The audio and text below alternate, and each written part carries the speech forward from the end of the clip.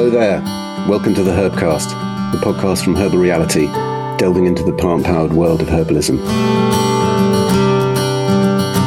So do you know your echinacea from your eleutherococcus, or your polyphenol from your polysaccharides? Whether you're a budding herbalist, an inquisitive health professional, or a botanical beginner, Herbcast is here to inform and inspire you on your journey to integrating herbs in our everyday lives. So settle down, turn us up, and let's start today's episode of the Herbal Reality Herbcast.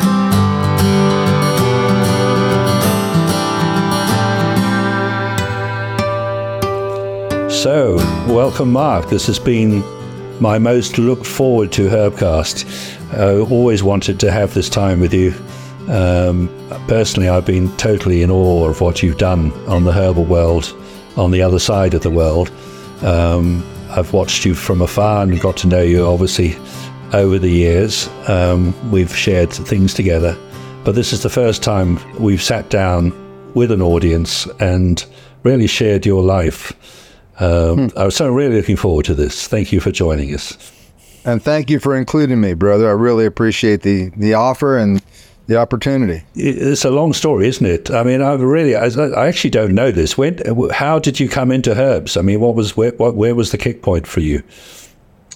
Well, thanks. First of all, thank you for including me in your series of Herbcasts. I'm really grateful and honored to be part of this series of conversations that you have with various people in our herbal communities, because it's so diverse. There's so many wonderful people, so many brilliant people, uphill or upstream swimmers, getting my metaphors mixed up there. So I'm honored and grateful to be part of this. I'm beginning my 50th year in the herbal community. It was 50 years ago almost that I started my first herb business called Sweetheart Herbs in Austin, Texas, as a wholesale distributor. And Sweetheart was spelled H-A-R-D-T because my initial partners for the first year, last name was Steinhardt and Sweetser. So their first child's last name was Sweetheart, and it coined last name for the two parents. So people loved the name Sweetheart as it sounded, but it was spelled H-A-R-D-T in like a German kind of. And I wholesaled herbs for 12 years and got involved with the beginning of the Herb Trade Association, which I was a founding board member and its third president. And that was the first attempt in the U.S. to set up an industry conversation and organization to develop standards and communication and cooperation. So there wasn't anything before then that you could remember? Not yet. There was the National Nutritional Foods Association, right, which was the health food industry, now known as the Natural Products Association. And we used to go to their summer conventions. And these were health food. It was all health, what you all call health food shops, health food stores. Back then, there were no herbals sold mainly in mass market drugstores or supermarkets, except for some of the herbs that were at that time sold in over-the-counter medicines. Then that has changed over the years, but there's still some herbs that are approved by the U.S. Food and Drug Administration for over-the-counter drug usage. But many of those were like cleaved out over the years through their so-called over-the-counter drug review because they didn't meet the safety and efficacy requirements that were brought to these kind of grandmothered or grandfathered over-the-counter drug ingredients that had been around for 100 years or so. But backing up further than that, without getting into all that right away, I got into herbs, which is kind of how you opened the question. In 1968, when I was graduating from the University of Texas in Austin with a proposed degree in political science and philosophy, and that was 1968. It was the height of the Vietnam War buildup for the United States, and there was a lot of draft issues and a lot of anti-war concerns among many of us college students and others. And I was involved to some extent in anti-war mentality and activity. And although I'm grateful for the service of my brothers, including my own brother, who served in Vietnam, but that was not something that I wanted to do for a number of reasons, which we don't need to get into. But as part of the anti-war movement in 1968, I became a vegetarian. as an anti-war protest and as part of my own internal process of realizing that not only did I not want to be conscripted into a situation where I might have to kill another human being for economic and or political reasons that the government determined, but I also don't want to pay somebody else to kill an animal so that I can continue my life on this planet. There should be some other way for me to be able to live without killing an animal or paying somebody else to do it. And so I started going to health food shops, health food stores, which back in those days were very different than they are now. They were mainly pill shops with foods for special dietary use for people that were hypoglycemic or diabetic, or people with high blood pressure, with low sodium foods, etc. But there was a wall of herbal teas on the in one of the stores with all these different herbs, all these chamomile and peppermint and all the usual suspects, and a bunch of others which I had no idea what they were, bone set, etc. And there was this literature in there which was based on folklore, Jethro Kloss's classic Back to Eden, John Luss, the Erd book. And they were all folkloric. They weren't based on science because there was very little science being conducted or published at that time. And whatever was being done was not being disseminated, particularly here in the United States. And eventually that was something I wanted to address when I got involved with the herb community and the nonprofit world. So I just started studying herbs as a personal hobby, interest, avocation. Lived on a commune up near Taos, New Mexico for a couple of years off the grid in the early 1970s, and that was also a very formative part of my life. I was in my middle 20s and living with information from the Whole Earth and resources from the Whole Earth catalog. The Whole Earth catalog was an amazing, transformational, disruptive. I know. It was. For people who forget that there wasn't once an internet, it was the major resource we all use, wasn't it? Like 30 years before the internet, or 25 years before the internet. Yeah. If you consider that the World Wide Web started like in 1998 or something like that, and this was like 1969, 1970 for the first Whole Herb catalog. Whole Earth catalog. There was a whole herb catalog somebody published too, but I meant the Whole Earth catalog. that was later, yes. Yeah. Anyway, so that gives us your cultural grounding. Fast forward a bit now, we're in the 1980s, presumably, and you've got your community, your herbal community, beginning to identify itself. What were the key events in that? Because it's one of the most prominent organizations we have in the herbal world. Thank you. That's very kind of you. This, just to be clear, we're recording this in August of 2023, and right now we're getting ready to announce here at the American Botanical Council that it's the 40th anniversary of the founding of Herbalgram. So right now, Herbalgram is beginning its 41st year. It was the summer of 1983 when Rob McCaleb, a friend and colleague who was the head of research at Celestial Seasonings Herb Teas in Boulder, Colorado, he and I put together the first 8-page Herbalgram, and Herbalgram was like a play on Telegram, of course, and the idea was to communicate to members of the newly formed American Herbal Products Association, of which he and I were founding board members, and the newly founded Herb Research Foundation, of which he and I started. He was the president, I was vice president. And Herbalgram became this medium of information for people in industry, academia, science, health professionals, whoever was part of our network, even some people in the U.S. government. And remember, for those people who are younger, we didn't have internet, we didn't have email, we didn't even have fax machines back then. So if you wanted to communicate to somebody other than picking up the phone and calling them, you printed something and you mailed it in this, what we call now snail mail, through the U.S. mails. And a week or two later, people got it in the mail and they read it on an 8-page newsletter. So for 5 years, I published Herbalgram for the American Herbal Products Association, which has just celebrated its 40th year last year. and of which I was a founding board member, and the Herb Research Foundation. And then after 5 years, I had a vision for Herbalgram as this newsletter that was up to 24 pages at that point. I had this vision of trying to make it like a Scientific American or National Geographic kind of publication. So I started the nonprofit American Botanical Council along with Dr. James A. Duke at the United States Department of Agriculture, who was the leading medicinal plant expert in the United States government, a friend and colleague, the late Dr. James A. Duke, and the late Professor Norman R. Farnsworth, who was considered by many to be one of the world's leading pharmacognosy professors. And most of us know that pharmacognosy is the scientific discipline of studying drugs of natural origin, usually from plants, although they could be from animals as well. And we started ABC. He got the Nixon job. Yeah.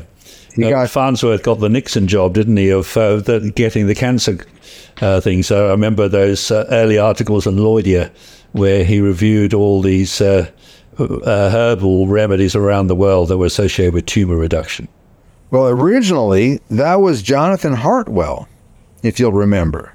It was Jonathan Hartwell, who I believe may have been a botanist. I'm not sure what his scientific training was, but he published in Lloydia a series of articles, Hartwell did, surveying the ethnobotanical historical uses of various plants and cultures around the world that had some reported or reputed anti-tumor activity, either topically and or internally, and that became the body or the corpus of medicinal plants that the National Cancer Institute has started systematically making extracts out of to looking for cytotoxic activity in the search for new anti-cancer drugs from plants.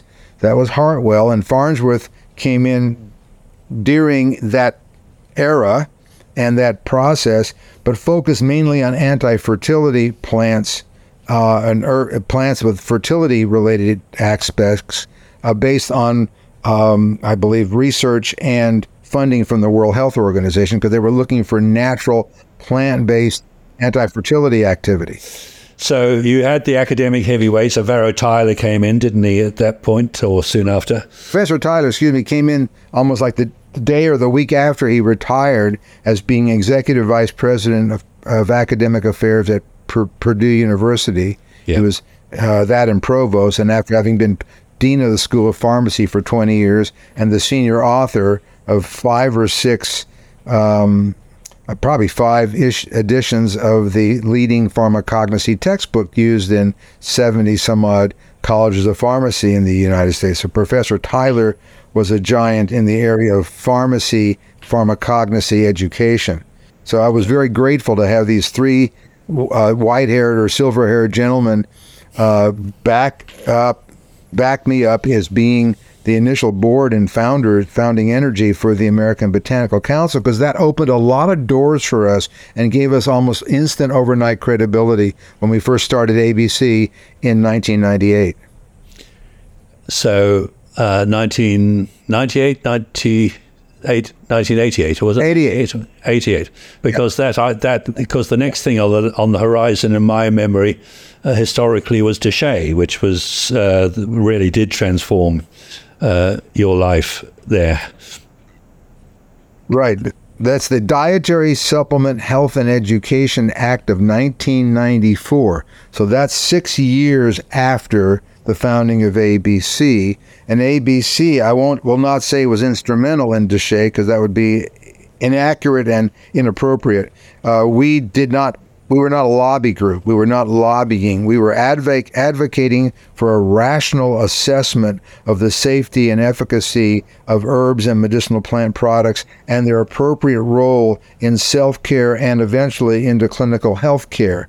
But we did not lobby for legislation. People could use our publications for supporting or opposing specific legislation. I was involved significantly in the conversations that preceded the passage of the Dietary Supplement Health and Education Act, but I was not out there advocating directly for it, because I was, as a director of a tax-exempt nonprofit organization, we did not want it to be seen as anything but we were. We wanted to be seen as an independent, rational, science-based research and education organization. But people used our material proactively in advocating for the passage of that landmark legislation, which basically gave herbal products and herbal materials a safe harbor from a regulatory point of view. And we published a number of articles that were significant at the time, showing the deficiencies and the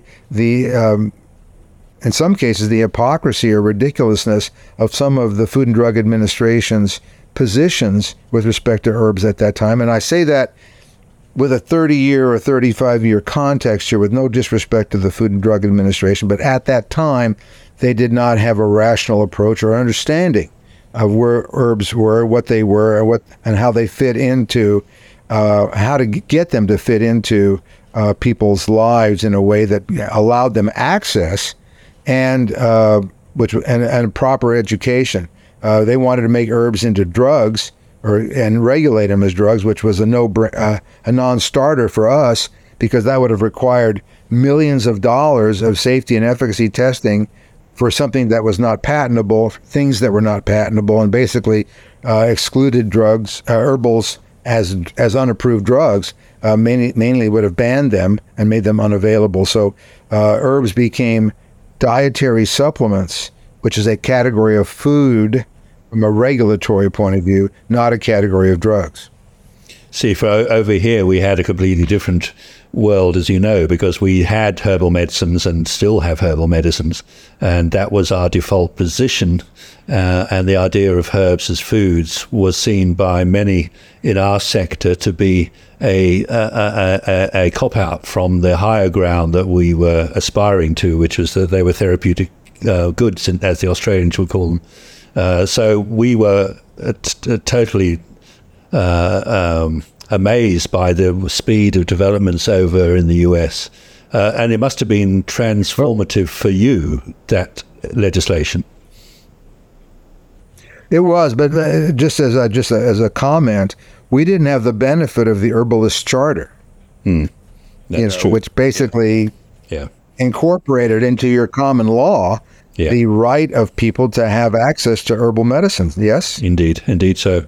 Yeah, and that was like 1540, something 1543 or something. 1533, I think. Yeah. Okay, sorry. Forgive me. 30, or maybe forgive 35. this Yank for being. No, I'm scraping my brain at the moment, but it's in that era. Yes. All right. I'll be great. I'll be satisfied with being 8 or 10 years off, for as a Texan, based on my limited British history. Well, it's interesting what comes across the Atlantic, doesn't it? What you take over from the various European sources that were the main source of legislation at that time. But it turned out very differently, and our paths for a while diverged, didn't they? Because you were taken up with this new status of dietary supplements, whereas we have still been fighting a different sort of corner. But we agreed on one thing, that we needed better standards, more research, more education.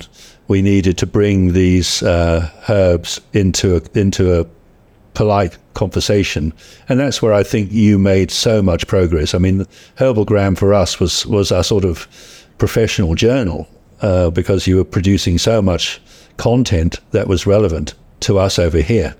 So we were always very grateful for that. And I assume after Deshay, the size of the industry that potentially supported you sort of grew by Topsy, didn't it? Deshay opened things up because they basically gave herbal products what they call safe harbor from a regulatory point of view as dietary supplements. So companies could invest in producing herbal products, marketing herbal products, without being concerned about misregulation as unapproved drugs. And so it opened up the floodgates, so to speak, and some people, and even myself sometimes, are concerned about the relatively low barrier to entry or bar to entry to get into the herbal business, because people can actually get into the business very easily, sometimes without even knowing much about sourcing, quality control, etc. And we've seen situations where that has not always been in the consumer's best interest. Which we'll come back to, I think, in this conversation, because that has led you to these new initiatives that we're going to talk about. But I'm just still interested in the Déchet event, because the FDA was sort of got socked by that, didn't they? They, as you said, they didn't like it, and they were put on the defensive because they had to then be in the position of having to prove cause rather than the supplier. Well, there were several issues with that. First of all, as many people like to point out, by the way, next year, 2024, will be the 30th anniversary of the passage of Déchet. So there's going to be a lot of that kind of retrospective analysis and historical conversations, and probably articles and trade publications as well, coming up in the next year as we hit this 30th anniversary, just as an FYI. So that's on the horizon coming up. We're going to see more conversation. FDA misregulated herbs in several ways. One is they called them unsafe food additives, and aside from already mentioned, unapproved drugs. So putting the drugs aside for a moment, this drug issue. And yes, herbs are in some cases regulated as drugs in many countries around the world. We acknowledge that. Of course, we also acknowledge the fact that the word drug itself comes from an herbal base. So the whole point behind the word drug is dried plant and droog and drought and all those other that come from the drogan and droog. And many pharmacists and physicians still don't understand that it all comes from dried plants at one point. But aside from the fact that herbs are regulated as a form of medicines in different parts of the world, one of the ways FDA tried to regulate herbs, and in some cases misregulate them, or over-regulate them, is unsafe food additives, because the Congress had given FDA the authority to regulate, in most cases, synthetic chemical or natural chemical additives to foods based on a 1958 amendment to the Food and Drug Law. And unless something could be proven safe a priori, they were not allowed to be added to food. So the FDA was saying these herbs are unapproved food additives. And the classic case in this was the one about, it's called the Traco case. Traco was a company that was importing black currant seed oil, which, like evening primrose oil, had some gamma-linolenic acid and some of these essential fatty acids that were necessary for certain biological processes that you don't generate endogenously. And FDA, instead of going after 50 or 60 or 100 companies selling what they thought was an unapproved food additive and regulating these companies and going after them, they decided to go to the source and cut it off at the source and go after the company that was actually bringing in the barrels, 2 drums of black currant seed oil.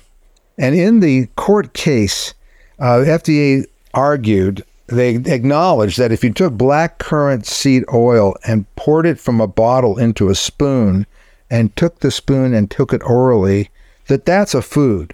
FDA acknowledged that in court.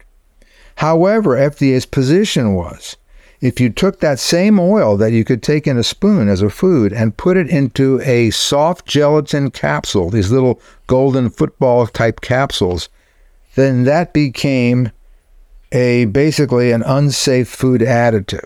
And in the appeals court, when the industry company appealed this, or FDA appealed, I think, or I forgot who appealed, the judge said this is an Alice in Wonderland approach, referring to the FDA's idea that taking a food and putting it in a capsule and putting it in like a drug delivery system, it makes it an unsafe food additive or a drug.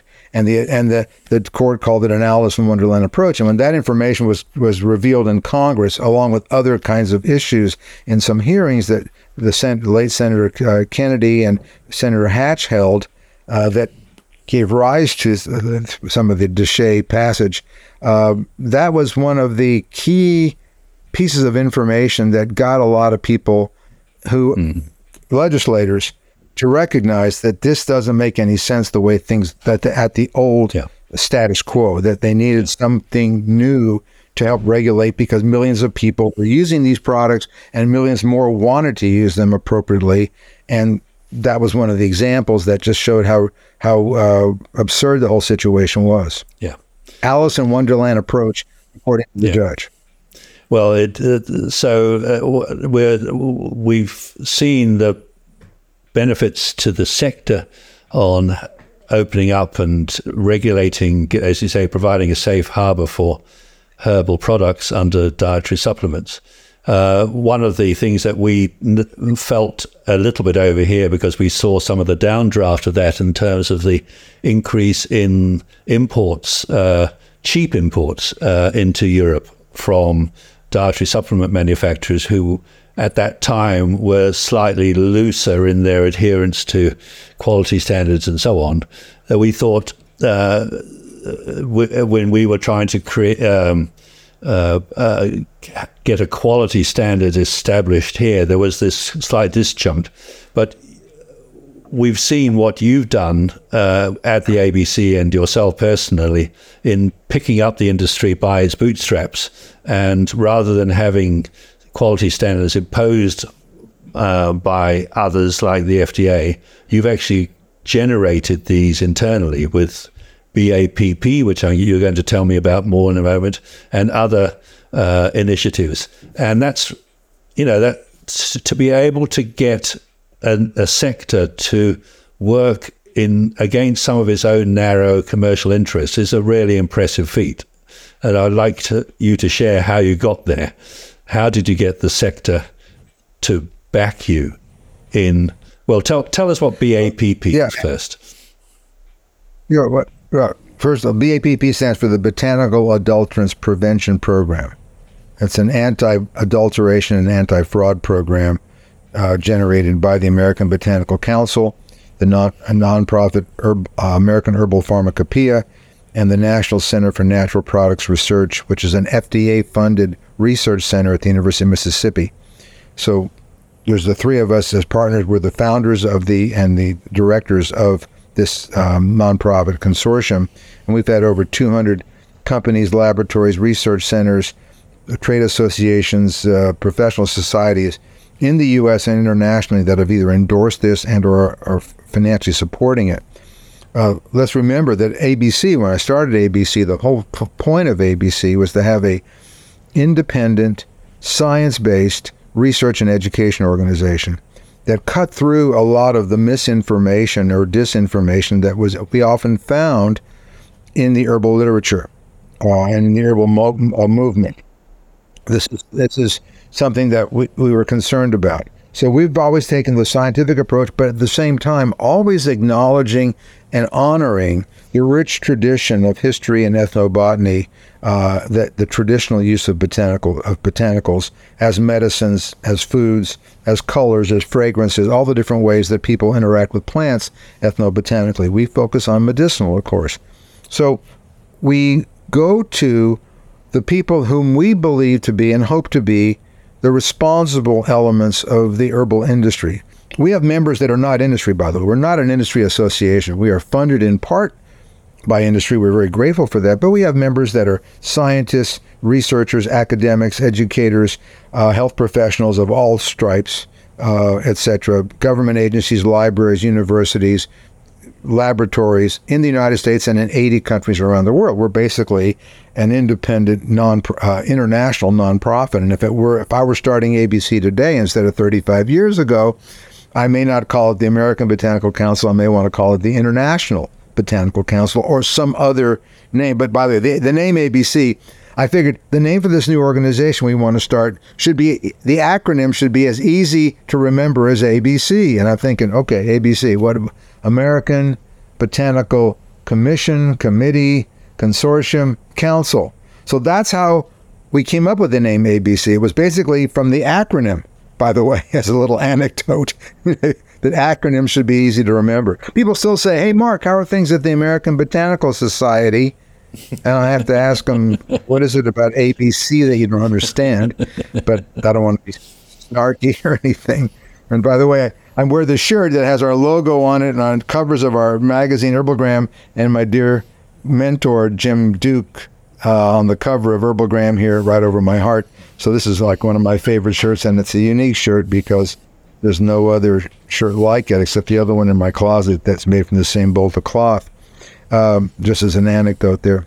So ABC tries to deal with what we consider to be responsible elements of the community, especially the industry people. And I say responsible elements because very often we talk about the industry as if it's this monolithic and homogeneous thing, and it's not. It's fractionated, it's very multi-leveled, and it includes a lot of people who are really good stewards of their businesses, who care about the quality of the ingredients going into their products. They care about how the products are processed and made. They care about how they're communicating to their customers in a responsible and legitimate manner. And they care about the customers and the end user's experience, whether that person's putting the product in their mouth through a tea, a capsule, tablet, extract, or whatever, or on their skin as an unguent or a salve or whatever. There's a lot of good people out there with really good companies that have excellent quality and are playing by the rules, and they're helping to make the rules. And there's a lot of, unfortunately, there's people out there who don't really play by the rules, who are just looking for ways to make a fast dollar, and they really don't care about some of the quality of the ingredients. Unfortunately, the joke is, and it's not a joke, that price is one of the biggest, if not one of the most compelling specifications in the herb industry, and it's true in other industries as well, I'm sure. Price should not be the primary specification. The quality based on identity and then the relative purity, etc., as we know. So we set up this organization, this consortium 13 years ago called the Botanical Adulterants Prevention Program, with ABC, AHP, and the University of Mississippi, as I just mentioned, as a way to research and educate the responsible elements of the herb industry and anybody else who's interested in learning about what types of adulteration and fraud are being detected based on published literature in the United States and worldwide. And the first publication that we've done in 2011 was a really interesting article by the late, great Stephen Foster, who was a botanist, author, and renowned photographer, called A Brief History of the Adulteration of Herbs, Spices, and Botanical Drugs. This article is free access on the ABC website at herbalgram.org, and this article really gives an excellent view of the history of the herbal movement in the last 2,000 years, going back to Greco-Roman times, documenting different cases of adulteration and fraud. And the point of our publishing this as our first article, this extensively peer-reviewed historical survey, was to show people that this problem of adulteration and fraud is not something that is specific to the modern herb or dietary supplement or international medicinal plant community.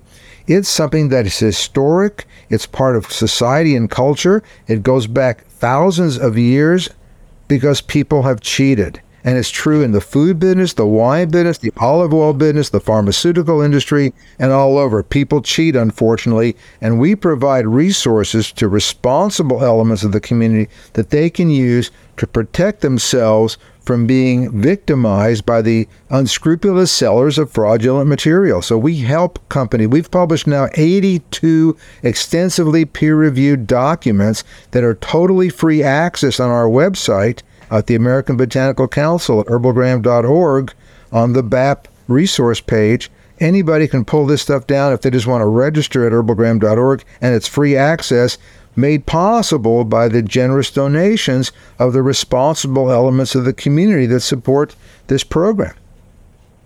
And that's the magic that I was alluding to. And I remember that article by Steve. It was a really important one. And you know, I often use as an example of how easy it is to adulterate the concept of wetting. You know, if you're selling dried herbs, drogan, by weight, all you need to do is not dry it 100%, and you've got 1 or 2 or 3% water in there. You can double your weight and your profits overnight. But of course, you've created a mold encouraging product straight away.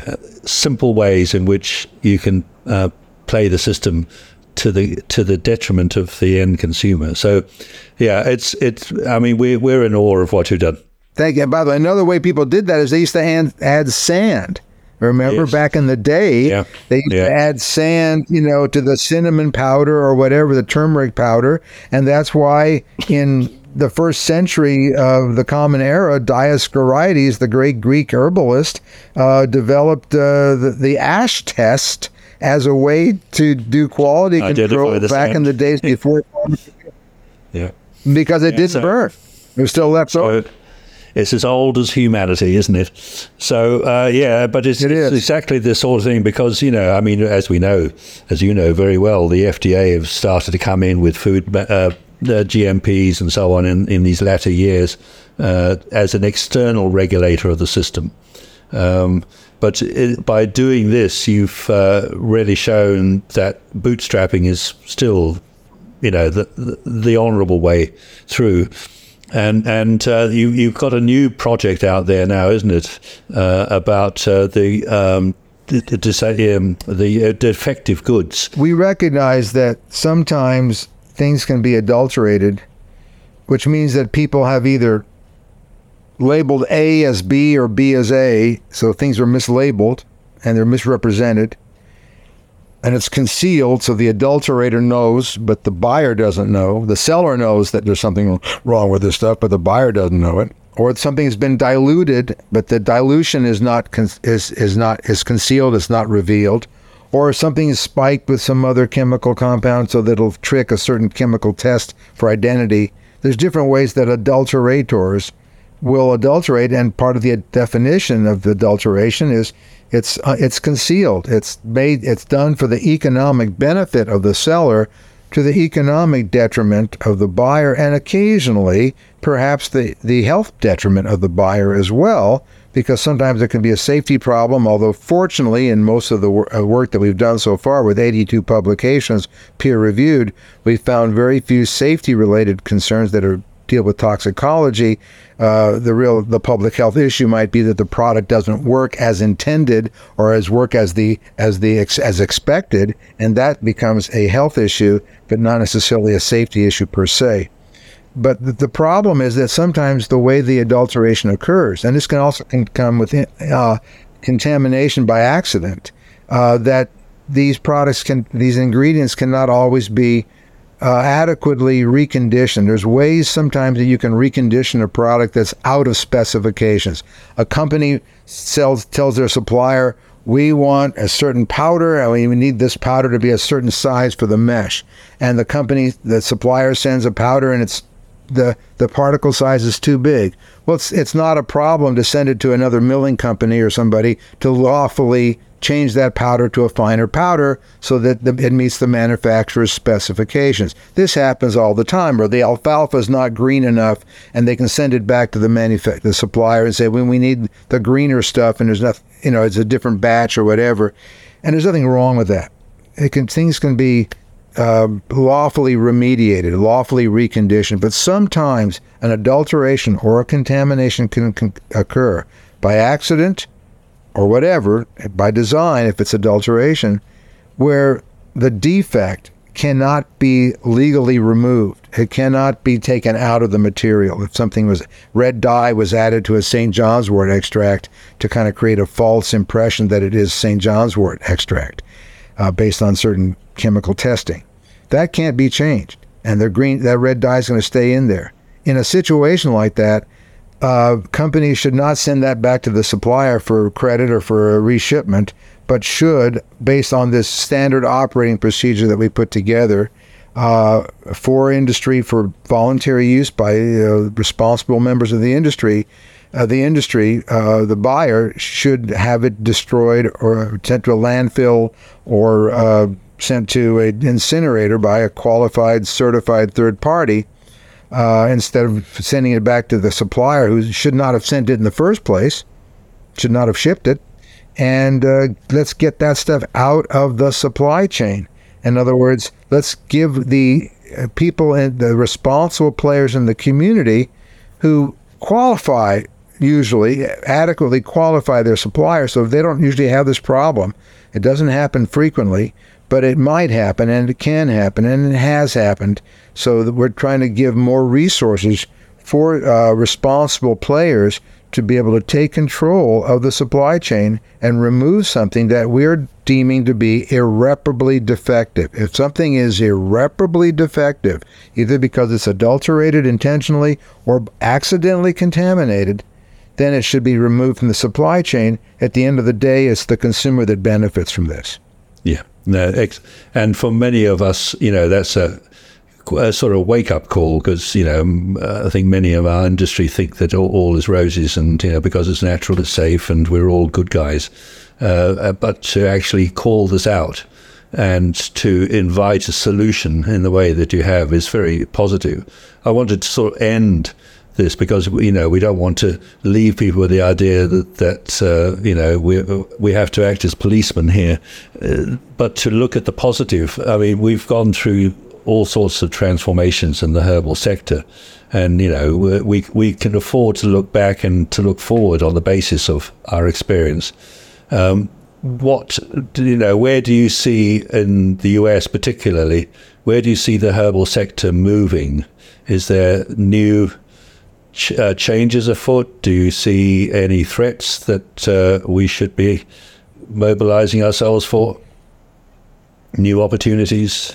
Well, there's a lot of opportunity in the herbal community. There's a lot of new things happening. I mean, even though we're dealing with an old value proposition here called, herbal medicines, and they've been around for centuries and millennia, there's lots of new research happening in various fields. There's lots of new phytomedicinal preparations that are being made. And the advent of fungi, which is admittedly a different biological kingdom or kingdom in the evolutionary biologists' preferred term, that's exploding right now. And there's increased consumer interest in, and industry interest and research interest in the whole area of mushrooms and mycelia and the whole fungal value proposition. So this is one of the biggest areas of growth that we're going to see in probably the next 5 years or so, both in the drug side with the research dollars going into psilocybin research, but also on the functional mushroom and mycelium side with more and more research coming out on the benefits for a variety of purposes, immunological, etc., from fungi. Now, in Chinese traditional medicine, as you know, fungi are considered part of herbal medicine, and from a biology point of view, they're separate from plants, but in the herbal community, they're kind of combined. So from a functional perspective, we treat them as if they were herbs, but they're scientifically not. And that's huge right now, and it's getting bigger. I'm sort of smiling because the next outing of the Mills and Bone Academy is on fungal. Where Mills and Bone Go Moldy is our next outing. So very good plug there, Mark. Thank you. Oh, I was prescient. Who knew? But also, if I may, before we finish, I want to do a shout out to another program and another area of great interest in and commitment that ABC has, beside a lot of the research and educational work we do with the areas of 9,000 herb clip summaries of clinical trials and research, etc. And that's the Sustainable Herbs Program. As we're talking this summer, with the world heating up, and it's the whole idea of global warming and the climate crisis being increasingly evident, even to those people who may have been naysayers or previously, the issue of where are we going to be getting our herbs and how are they being produced, and who are the people that are producing these herbs at source and processing them along the value network. And we prefer to use the term value network instead of supply chain because it implies more about recognition of the human value, and it's also a network because it's not just a linear issue. So I want to do a shout out to the Sustainable Herbs Program, which is a wonderful program that we've been doing here at the American Botanical Council for 5 years now. And Ann Armbrecht is the director of that. She's doing a terrific job. And it's an educational event that's free access. The website is free access on the herbalgram.org website. You can go to Sustainable Herbs Program. I think we have over 50 videos and 39 or 40 free access webinars and all kinds of an incredible toolkit. The Sustainable Herbs Program Sustainable and Regenerative Practices Toolkit 2.0 has just been released by ABC this past spring. Well, Mark, that was really as a lightning tour of our history together. And as you started, I was reminding myself that I was also almost 50 years in practice, so we're sort of contemporary. And it's really nice to catch up with our past a little bit on this. And again, thank you so much for sharing your own work over those years. It is an inspiration for us. We are still looking for new initiatives, leadership, ways in which we can pick up our sector and make something more of it. So you are a guiding light for us, and we're really grateful that you shared your time with us in this session. Simon, there's so much to share in so little time.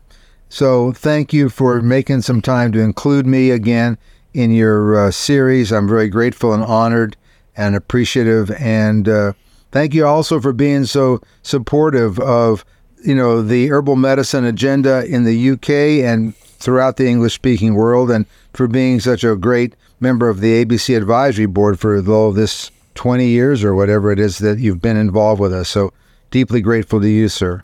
Well, thank you again, Mark, and we'll look forward to our future meetings.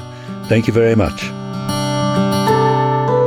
You've been listening to the Herbcast, the podcast from Herbal Reality. We hope you enjoyed this episode. If so, perhaps you'd like to leave us a rating. That would really help us to spread our message for herbal health. We hope you'll join us again for the next episode. And in the meantime, if you'd like a few more herbal insights from us, do have a look at herbalreality.com or learn more from us via Instagram, where we're at herbal.reality, and we're on Twitter and Facebook too. We'll be back with another episode of the Herbcast soon. Thanks for joining.